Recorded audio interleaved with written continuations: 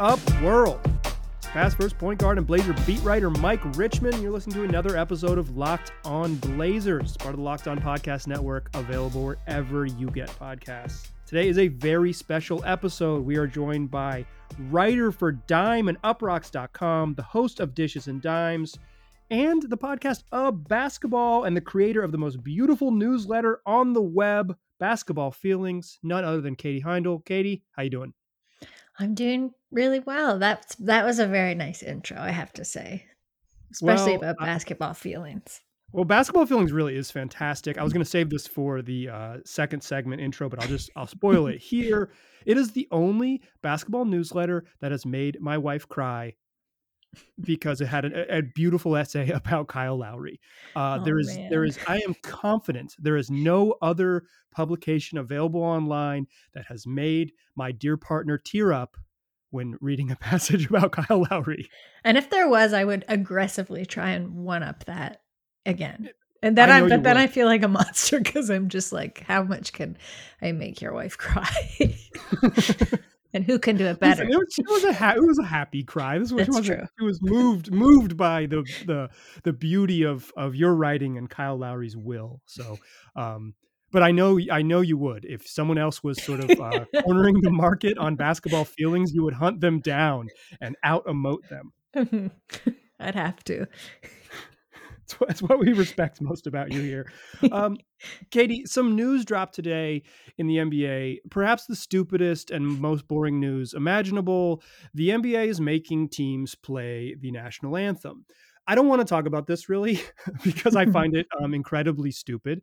The gist of this, if listeners don't know, is that the Dallas Mavericks stopped playing the national anthem for their first 13 games. Nobody noticed. Someone at The Athletic wrote about it. It became a news story, and Adam Silver at the NBA office said, no, we do patriotism here. We don't need to do it. It's pretty simple. But my question to you, Katie, is what is the song that you would propose played instead of the national anthem prior to NBA basketball games? I think this is just going to depend on my mood. I tweeted something a little while ago because I just had it. I always have We Found Love in a Hopeless Place by Rihanna and Calvin Harris stuck in my head. Also, it's like a stadium banger. Like they do play that song at games, but I want to totally kind of tweak that answer and say, and I hope this is what happens, but I hope arena DJs everywhere take the power that they have in their own hands and just start playing in-game songs at the anthem time. I don't know if they do this at Blazers game, but a big Raptors standby is the intro to Crazy Train. Yeah. With the whistle and everything. Yeah, I like that one, and I feel like that just play that when it should be the anthem. That would be I love that. Wonderful. Yeah. A somber moment with, 25 guys from each team lined up on their respective foul lines, eyes closed, getting into it. And then just, that's beautiful. And you go into past the intro. It's a great, it's a good, I'd say solid, it's a solid song, but you could definitely get a solid 1 minute of Ozzy Osbourne just ripping it up. So and it's already cleared in most stadiums, so no one's fighting sort of to get the rights to it. Yeah, they got the track. Totally. So that's on the Serato. Don't even worry about it. My other solution here is to play sort of locally important pop hits. Mm-hmm. So, maybe that would be like Drake or Celine Dion in Toronto, where just you're probably at. Drake. I think Celine, bless her, she's more of a country, she's like a national treasure. She doesn't get to claim the city. No, I don't think so. But I think in Portland it would be like "Feel It Still" by Portugal the Man, which is kind of it's arena rocky. It has arena rock vibes to it. It's definitely a huge pop hit. But Portugal the Man identifies very heavily as Blazer fans, a local rock band that has since moved to Los Angeles, like all of our great exports. I guess the other thing that I'm wondering here is, do you think America, in the way that it does with Canadian sports that we sort of envelop into our sports leagues, has kind of imprinted on Canadians? Do you think they would play "O Canada" before sporting events if it wasn't for us down here? That's a good question, actually. I've not thought about that. Because they made a big Maybe show of it in the not. playoffs.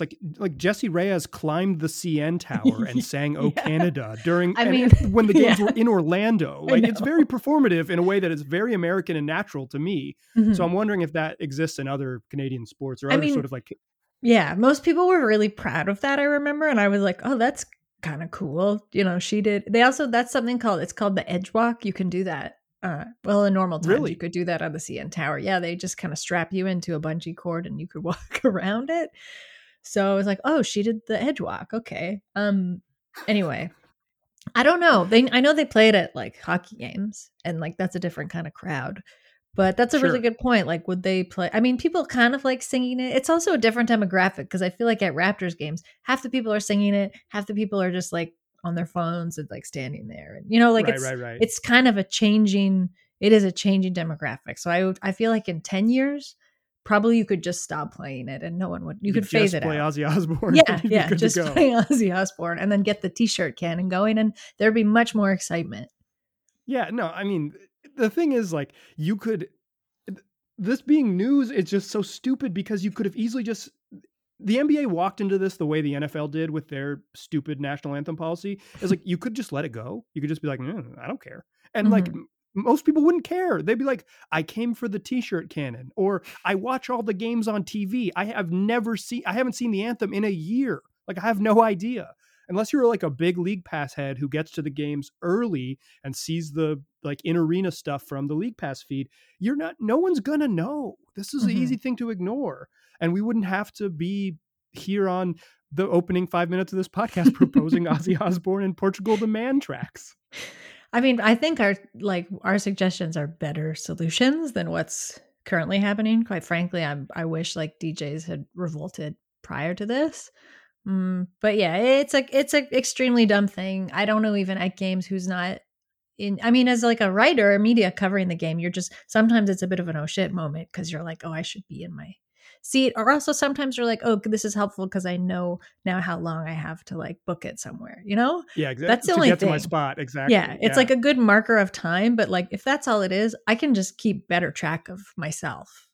Yeah, when I used to have a sort of different role at a newspaper, I would have to file sometimes a pregame thing, and so the anthem would be like, "Oh, I better write because I got about 7 minutes before this bad boy needs to go live," and so the anthem I might be like standing up, but also hunched over my computer, typing in the last 3 sentences of my little pregame notes story. So for me, it was mostly like a marker, and then I was like, I don't want to be seen as the one dude on press row hunched over his computer, so I'm kind of faking it. So it's like a panic thing for you. Exactly. Yeah. I do not feel a rush of patriotism. It's mostly a rush of like, oh man, I should have transcribed all these interviews earlier. Which is always what I'm feeling when I'm covering the NBA. It's like, man, I should have transcribed earlier. More or less. But I don't know. It's weird. It's always weird to me when Mark Cuban, like, we can stop talking about it, but the last thing I'll say is it's weird to me when for a split second you're like, is Mark Cuban a force for good? And then he quickly recanted, I guess, when the NBA was like, you can. He's like, okay, we won't. After he was like, we never will play it. Like, yeah, he was like, it's worthless sure. and it'll never come back. And then they're like, you have to. And he's like, we will, and we respect this wonderful song. Yeah, he's like, I love money. He does. That's who he's most loyal to, most patriotic to cash. Do you want to talk about basketball instead of pregame music? Let's do that. That's what I want to do. But first, I want to tell my listeners that this episode is brought to you by 1010. You may have read about this in New York Times and Style Magazine or Forbes, and I'm excited to tell you about it. 1010 is an exclusive collection of 10 one-of-a-kind engagement rings designed by 10 of the most distinctive designers working today. Using only diamonds responsibly sourced from Botswana, 10 design masters have each produced a uniquely beautiful commitment ring, and they're available now at BlueNile.com. And when they're gone, they're gone. Look, we all know that the diamond engagement ring is iconic. It's a timeless expression of the deepest commitment between two people. And with 1010, it's been beautifully re-envisioned in the hands of 10 modern designers working exclusively with sustainably sourced diamonds. So if you're ready to make a special commitment or looking for a unique and meaningful way to celebrate Valentine's Day, you're definitely going to want to check this out. Again, this exciting limited edition collection of diamond engagement rings is now available exclusively at BlueNile.com. All right. So we're still chatting here with Katie Heindl, a writer for Dime and UpRocks.com, the host of Dishes and Dimes podcast and Basketball, and also the writer of my favorite newsletter, Basketball Feelings. Make sure you subscribe. Katie, I want to ask you about something near and dear to your heart, or at least something I believe is near and dear to your heart. You have been a long time believer in Anthony Simons.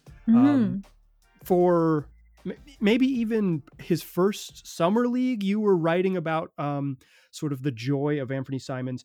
Does his sort of move towards being a successful NBA player, does it bring you a great deal of joy? Like, where are you at on Ant's development?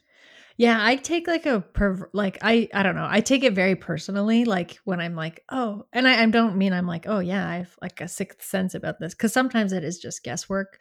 But watching him, it's like a very particular kind of player. One, because he's like so quiet, and like when I wrote a feature like about him last year, and I like talked to him, I got so nervous talking to him because he was so nervous and shy. Yeah. Then it was like, this is not going well. But like, you know, we carried it, and it went well in the end. But I was just like, man, like his demeanor off court versus like what he kind of switches into when he's playing. It's just like he just has a switch and he flips it and he is able to kind of harness something. So yeah, I mean, like I'm thrilled. Like I was sort of like, how will he fit in the team? You know, like how could he take how could and will he take a bigger role? Because he kind of always seemed a little bit at the fringes. Like he's super quick. He was a little bit of a mismatch like last season, I'd say. Like it didn't seem like they knew essentially where to play and put him, you know, to kind of get the most of his minutes. They had no idea. They just said, we're going to put you on the court a bunch and hopefully talent will win out. And he wasn't quite there yet. No. And I mean, I saw him warm up when they came to play the Raptors last winter. And like he was just shooting. And then I'm glad I stuck around. Everyone had like walked off court. Then he just like ran from like so close up and did the most explosive dunk. Like I was just like, oh shit. Like I was like, caught my breath. Like it startled me.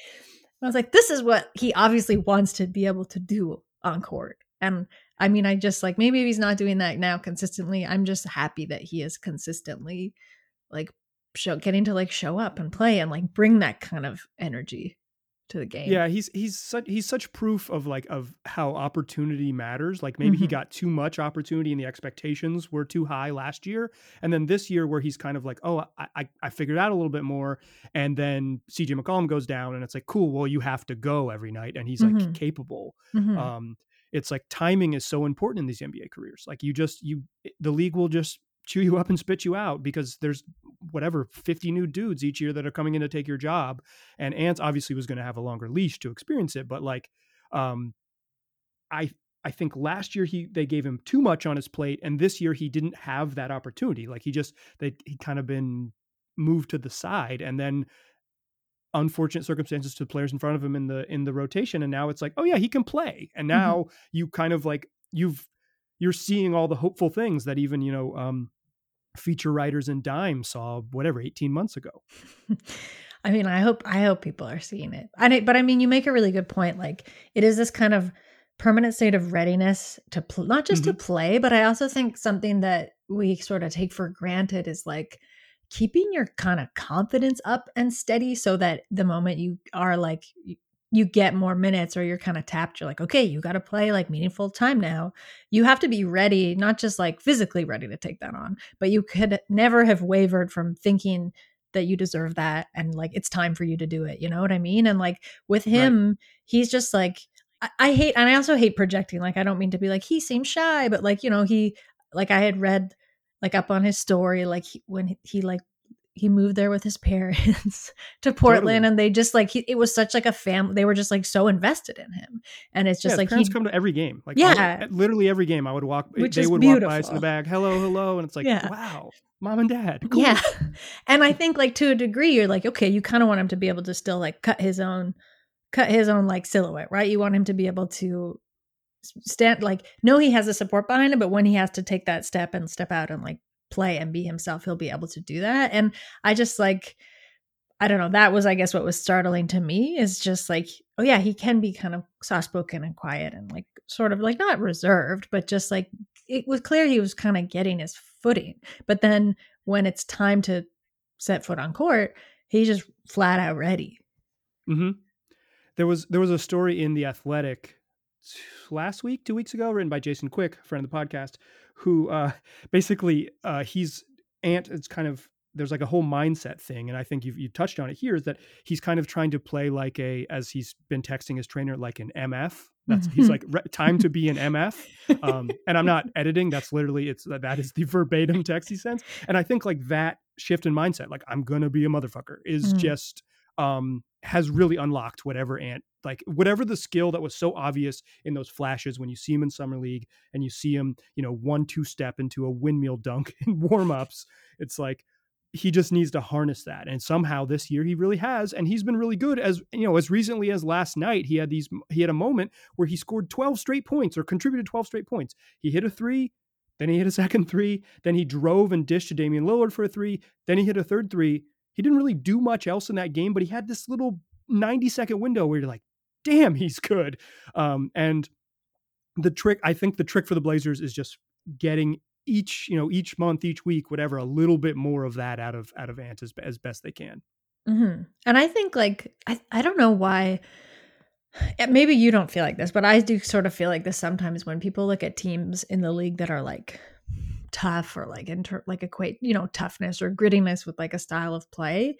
I feel quite often the Blazers get a bit shortchanged, but they are a very like gritty and tough team. So I think just for him to have kind of that style and like those types of players around him is going to be necessarily helpful too. I mean, because the one thing that stuck out to me about that story, I think I wrote like, watching him, he's like a rabbit among wolves, I think I said, and it's just because like, to me, his energy and the way he was just kind of like spin on, like he was just always like spinning and moving, and just like his eyes are moving everywhere. And like, he was just not nervous, you know what I mean? But just like there was a way that he kind of needed to capture himself. And as you say, play like a motherfucker. And I think now it's clear, like he's just kind of picked up on that, like that kind of vibe that's going through the team. I don't know, like totally. Dame is like one of the most just like, there's just no one I feel like is as zeroed in as Dame is, in a way that he gets like the too cool label, but what I think is like, it's just like supremely, he has a supreme confidence, a calmness to him, that when things are going poorly, it's like, why is he like this? And when he pulls out magic out of his hat at the end of the games, it's like, man, he's so calm. Like, how does he stay? It's like, it's a double-edged sword, but I think you really touch on it there. That is sort of his superpower. Yeah, I wouldn't even ever say he's like too cool. It's just like, that's always, it's almost just, it's like an icy kind of control and like confidence over himself. And I think that you just naturally sort of feel that. I mean, on the other end of the spectrum, I feel like Nurk has kind of this wild. Yeah. Also in that game when I was interviewing Anthony, like it was when Nurk was still hurt, but he was just sitting in the locker room, and people were waiting for Dame, and like no one was really talking to him, and he was just like, nobody wants to talk to me, nobody wants to talk to Nurk. Like he just kept yelling that, and I was like, man, this guy. And he was wearing like a beautiful pastel-y kind of suit. Yeah, he has a couple different full suits he wears. He has one that's like floral. It's kind of like a full floral print that he likes to rock. Yeah. And his hair was like in the kind of more wild stage. But I was like, wow, these are like the two kind of oscillating encapsulations of this team's energy. Totally. It's like Nurk, who they had to kind of rein in. There's Nurk and Dame have like a handshake, secret handshakes, the way all these dudes do. And it ends with them pretending to be on FaceTime, because when Nurk first got there, he was just always on the damn phone. And like part of, obviously he's moving to a new place from Denver. And also his family lives in another far away country. And so I guess he came to the practice facility and he was always FaceTiming his family. And it was just like, okay, bud, we need you to hang up the phone and kind of like lock in and play better. And so it's like, now it's sort of like it's a running joke between them as really good friends. It's like, dude, can you focus? I love that though. Can you be present? Yeah. Get in the game. Exactly. Yeah, no, I'm just like, I'm so stoked for him. Like, I think I hope he stays with the Blazers, but I think he's just such a this kind of like future type of player. If he can sort of keep at this, do you know what I mean? Like he's just Say more about that. Tell me, why is Anthony Simons the future? Well, one, right now there's like this, I feel like there's a little bit of a desolate drought for like capable. He's not the kind of like guard who's like a Kyle Lowry, say, who's like a floor general. You know what I mean? He's like a bit quieter. But I think like, being under the tutelage of someone like Dame will kind of infuse that into him. You'd hope so, right? Like that's, I think if I was him, that's what I would want to take from Dame's game. And I just think like when you look at his sort of like the quietness and explosiveness of his play also really lends to, I think, like he's not very like he's not like a very type of selfish kind of player. And then you look at teams that are like sort of struggling, maybe like the Clippers, because they don't really have a capable sort of more selfless point guard right now, and like, no, I mean, generally it's a bit chaotic. The embodiment of chaos as their point guard. Mm-hmm. I mean, even like a team like the Sixers, like there are so many teams right now that I think couldn't use someone like that. And I don't think Lowry, he's like his model doesn't exist anymore. So I'm not saying like recreate that. And same with Dame. Like it's like he's such like like point guards become such like individual entities of themselves. So I think what Simons can kind of absorb via osmosis, let's say by Lillard, and then decide the way that he wants to play, but like keep the credo and like keep true to how this like explosiveness and this little bit of like, you don't necessarily see him coming. There's like a big surprise to him. I just think that is to me, that's like some kind of a deadly point guard that I would definitely want on my team or to like build a team around. You know what I mean? He just has to like beef it up a bit, which is he's like on the way to do that. I don't know. Guards are weird.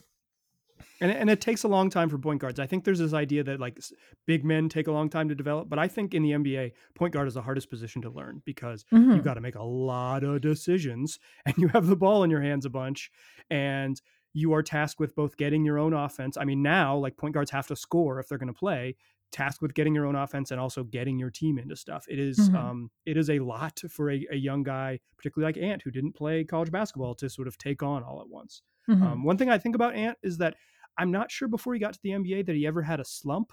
Like, he played only high school basketball and then he took a post-grad year. He just probably kicked everyone's ass for the first 20 years of his life. And then it's like he gets to the league and it's like, oh man, I have bad days. I've never had these before. And so like learning to rebound from those is definitely part of his journey.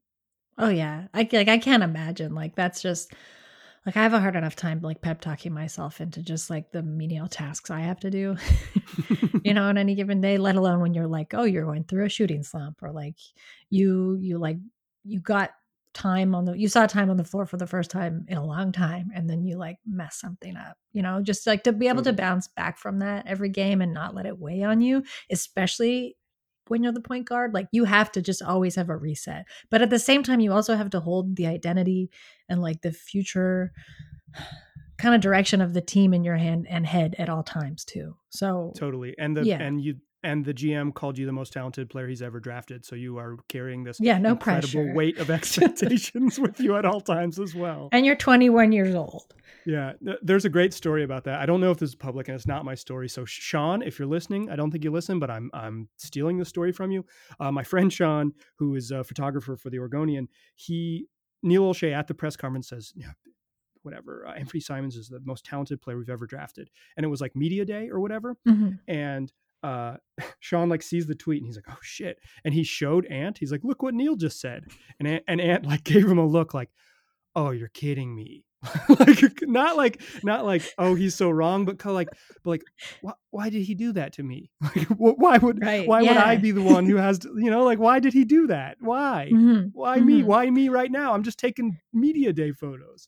And I think about that a lot, is the way that it's like Ant found it out. It's like, oh, bummer. Yeah, like because as if he needed any more pressure. Do you know what I mean? Going into the season. And maybe in his head he had like figured out, he's like, okay, new season, I'm going to play like this. And like, here's what I learned from last year. And like, it seems clear to me I have a plan. And then you get that thrown at you. Yeah. while you're at the Oregonians media photo station. Apologies, Sean, if I stole this story from you. You should have written it 2 years ago, is what I say. Uh, let's come back in the third segment and close out the show. I feel like the Raptors are like a timeline ahead of the Blazers, and I want to kind of take your perspective as someone who's been to a cajillion Raptor games over the years and followed the team so closely on sort of what that timeline could entail if we put it back on the Blazers. So that's what we'll do to close out the show. But before we get there, I want to tell my listeners about Bet Online. Y'all know Bet Online. It's the fastest and easiest way to bet on all your sports action. Look, the NFL's over. Tom Brady's drunk at the boat parade right now, but college basketball's here. The NHL's in full swing, and the NBA's got games every single night. Bet Online also covers awards, TV shows, and reality TV. You can bet on whatever you want. They got real-time updated odds and props on almost anything you can imagine. BetOnline has you covered for all the news, scores, and odds. It's the best way to place your bets, and it's free to sign up. Head over to the website and use the promo code LOCKEDON. It's betonline.ag with the promo code LOCKEDON and sign up today, and you'll get a 50% welcome bonus with your first deposit. BetOnline, your online sportsbook experts.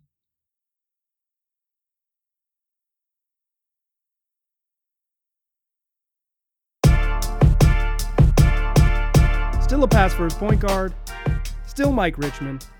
Still listen to Locked On Blazers. We're still chatting here with Katie Heindl, a writer for Dime and UpRocks.com, the host of the wonderful Dishes and Dimes podcast, as well as an equally wonderful podcast, but it gets second billing because that's how I have it written out here, and the creator of the most beautiful newsletter on the web, Basketball Feelings. Make sure you subscribe. We talked about the national anthem stupidness. We talked about Anthony Simons, a Heindl favorite, Katie favorite. But I want to leverage you as a Raptors expert to look into the future. The Raptors are seemingly sort of a timeline ahead of the Blazers.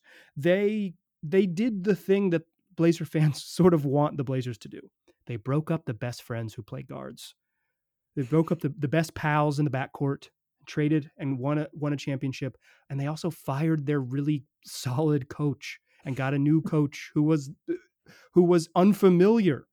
I don't think the Blazers are going to trade CJ McCollum, so we don't need to sort of talk about the hardships of DeMar and Kyle Lowry breaking up. But do the Blazers need to find their Nick Nurse? Is that the secret here in Portland? This is tough because it's like when you ask me about the timeline, I have to kind of put this season out of my mind because I think the timeline there may be in an alternate reality now that the Blazers do not want to go down. Well, yeah, this is where it can end up, is that you make the trade, the guy leaves, Nick Nurse, the kind of his crankiness maybe doesn't always translate. There are trade-offs. I guess maybe we'll back up a little bit. Is the feeling of watching your team win a championship from sort of a fan perspective worth the emotional changes that sort of the franchises have to go through to get there? Yeah, I think so. I mean, it was tough. We don't have to talk about it too much, but I think I was like resigned to disliking what the team had done until probably right after. I mean, probably post December. Once you saw Marc Gasol on that championship float, and you were like, "It's worth it." No. Like, oh wait, it's worth it. Yeah, that's when I finally came around. It was him chugging rosé. No, I think just like I was like, I can't believe they just like did DeMar like that, and like this was a franchise that really prided itself on like being frank and upfront with people and like especially their franchise players, and this was like, well, I guess it is a business after all. Like, I'm not a dummy, I do realize that, but that just felt like almost irrevocable. But the championship did remedy it somewhat, I gotta say. And then I think the chemistry, the big thing that was in place that I think is funny now that the Clippers are basically trying to steal the blueprints for that Raptors team, and it's not working for them in the same way, is that the chemistry was there because of the longstanding relationship between Kyle Lowry and DeMar DeRozan, how much they had just made that their team and like knew the shape of it and the feel of it through like all these failed iterations, almost making it, every year in the postseason, having some different more heartbreaking loss every year in the postseason, and then coming back and just being like, well, we got to do it again. And like little Yeah. tweaks here and there. I think the Casey thing, like Casey had just taken the team as far as he could have. Like when you talk about like player ceilings, I do think there are coach ceilings and team ceilings just in terms of like what the iteration of that team can be under a certain coach. Like even if you have like new assistants coming in and they're like, okay, we're going to focus more on offense this year or defense this year, whatever, it all still runs through one person. So I think bringing in Nurse again, I also was not sold on Nurse, but I think Nurse did get handed something particularly sweet and like knew what to do with it. And he didn't. Yeah, I he mean, wasn't. talent wins. He did a good job coaching, but they gave him Kyle Lowry, Pascal Siakam, and Kawhi Leonard, and then they went and got Mark freaking Gasol. So I mean, it helped.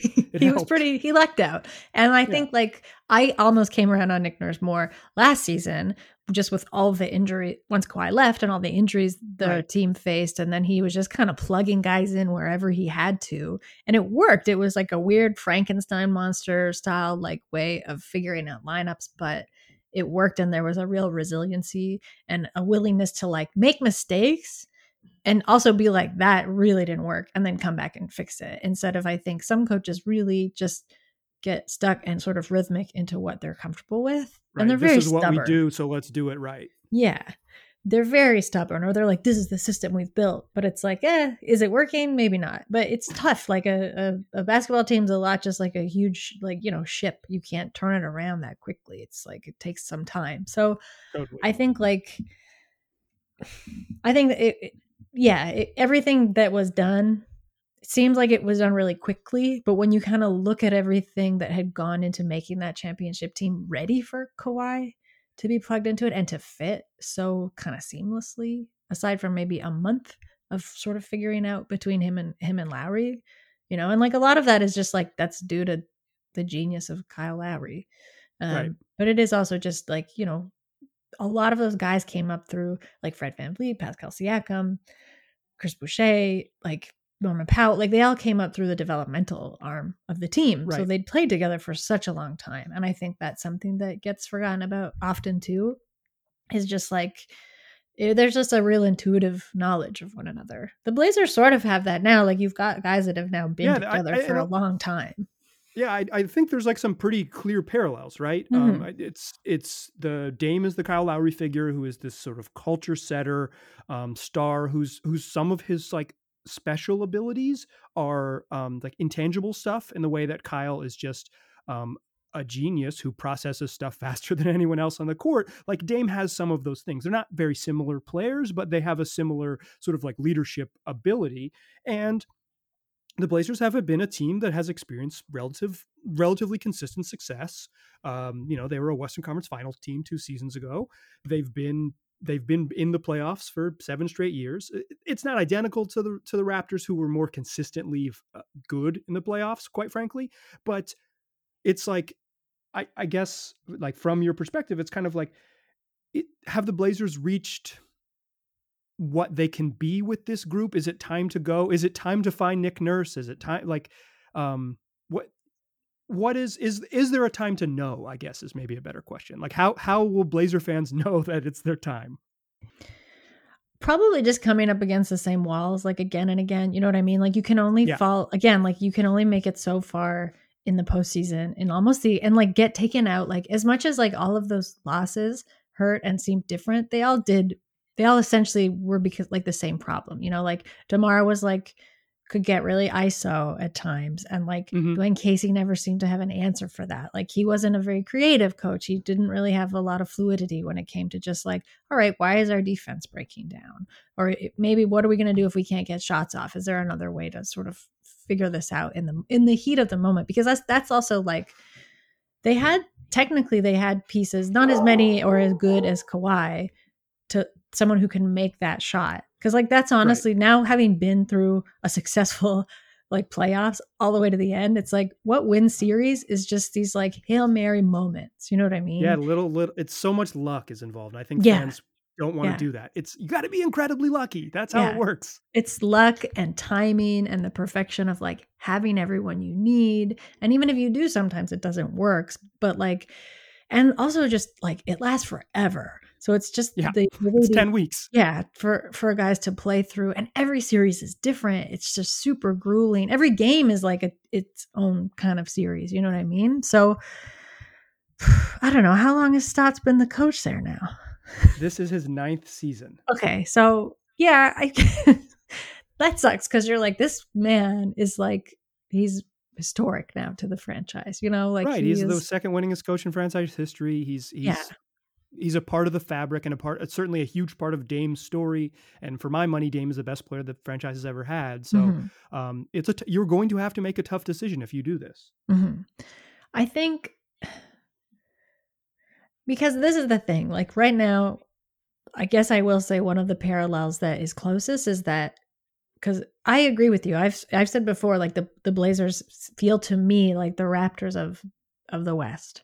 I think a lot of Right. people have said that. I don't mean I'm the only one, You can but claim it. We'll give it to you. That's a TM. That's trademarked right thank you, there. thank you. But they remind me of now are those Raptors teams with Lowry and DeRozan when you were like, this all seems like it should work, but something is off and Mm-hmm. something isn't quite right here. So like you're only gonna have, it's finite. Like it's finite how long you'll have these players and how good they'll be. You know, like Dame isn't, unfortunately, for always. I mean, I hope he is, but he's not always going to be able to just like pull off those shots. And you also don't want him to be. You want him to have support around him. But like Right. with who you have now, you just want to be able to like capitalize on their ability and like their time, and you don't want them to be kind of stymied by maybe a coach who's been looking at them the same way for so Mm-hmm. long. Like you want someone with fresh eyes who can say like, hey, if you tweak this a little bit, that might work for you. Like a big example I think is right now how like Embiid is playing in the post so much more than he did.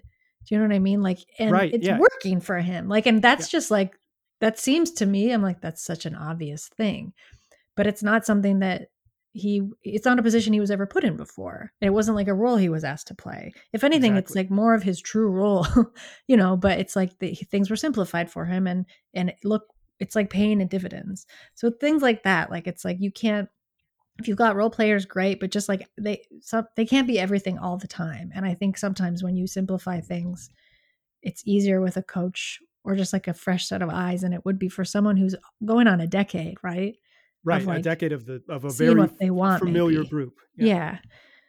And it's tough because you're like, oh, I'm basically going to blow up this family. You know what I mean? Like you're Yeah, breaking exactly. apart this all. It's like that's like a generational thing at this point, but Totally. it's just, you can never know. And I guess you have to hope that the ownership group there, or the GMs Right. or the people calling the shots will be like, okay, this is worthwhile, not just because we're like, we want to make money, but it's like, what is actually going to give us the most, either if you want a shot at the title, okay, then like be aggressive and make those moves. But if you also want to build something that you can build up towards a shot at the title in like 3 years, 5 years, then do that, you know? Right. But you got to know your timeline and be willing to make decisions based on Work what toward the is. timeline. Where the Raptors have lost themselves now is I don't actually think losing the Giannis sweepstakes, as imaginary as it was, they rid themselves, I think, of what they thought the timeline was. I'm not clear on now what is next. So that's tough because it's the first time I feel like I've seen the Raptors in limbo. So I wouldn't want Right. the Blazers to like go that far beyond it, right? It's like you at some point, like you got to just decide what it is and like ignore league trends and ignore kind of like what's going on around you and just say like, this is what's going to work best for our team. And who's going to get us that? And I would also hope, the last thing I'll say is like the Blazers, I think, have a potential to be like, Stotts is also kind of like this. He's not, I mean, he's been there for a long time, but I feel like as a coach, he's not as just like, I don't know, old guard, you know? He's pretty stubborn. He might be a little new age, but he's pretty stubborn. I He mean, they is like lead the stubborn. league in 3-point shooting, but he does what he does. But I feel like it could be a really cool opportunity, and the Blazers strike me as the team that might do this, to like finally hire someone outside of like the very cyclical and tired pool of coaches that just get kind of like shifted around year to year. Yeah, listen, I'd be all for it, particularly if that coach were to wear some sort of like personally branded material regularly. You know, if I feel like that's maybe what's holding the Blazers back, is that like a lot of the Raptors guys have their own individual logos. Yeah, A almost lot of them. everyone on the starting lineup, I think. That's so, and the Blazers don't have anyone with that sort of branded. I mean, some guys have logos, but they don't wear the branded logo. So I think step one, brand yourself. Step two, I don't know, find Nick Nurse, some dude with a guitar somewhere who's kind of a jerk, but is like clearly good at it. But it's, I feel like there's a lot of guys in fellow. Portland with guitars. Totally, who are probably jerks at work sometimes, but are like seemingly pretty effective, even if they bully their coworkers from time to time. Katie, thank you so much for lending your vision for the Blazers' future and your insights on and just your time. We really appreciate it. If my dear listeners are looking for more of you, other than subscribing to Basketball Feelings, where can they find you? You mentioned everywhere, but Dime, features writer at Dime, so have some big things coming there soon. Basketball Feelings is on Substack. You can find me on Twitter at whatevs, WTEVS. That's probably the best. That's where everybody's slapping their work these days, you know? Yeah, you'll find it. You'll find the links. They'll be waiting there for you. I tweet them out occasionally. I'm a fan. I'm a whatevs fan for sure. Oh, yeah, you're a good supporter. Yeah, hey, listen, you're boosting the links. I like what I like. Well, we'll have to do it again soon. If the Blazers sort of catch up to the Raptors timeline, I'm going to have to bring you on an emergency podcast. If they pull a 2018 Raptors or whatever it is, summer of 2018 Raptors, I'm going to be blowing up your phone. So please, yeah. So look for it. We can not down the road they're currently on. So we got to talk about where they would have to stop. Yeah. Well, that's it. We'll pinpoint when things started to go south. Yes, and we'll make sure that sort of the Blazers' plans don't involve this dark timeline that is 2021 for our beloved dinosaurs. Dear listeners, tell your friends about this podcast. Just tell them they can find it wherever they already get podcasts. Just search Locked On Blazers. It'll be there waiting for you. I know I promised you a mailbag later this week. It's coming. I'm going to record it after Thursday's game against the Sixers. So look for it in your feeds on Friday morning if you're looking for that extra mailbag you were promised. Appreciate you listening. Talk to you soon.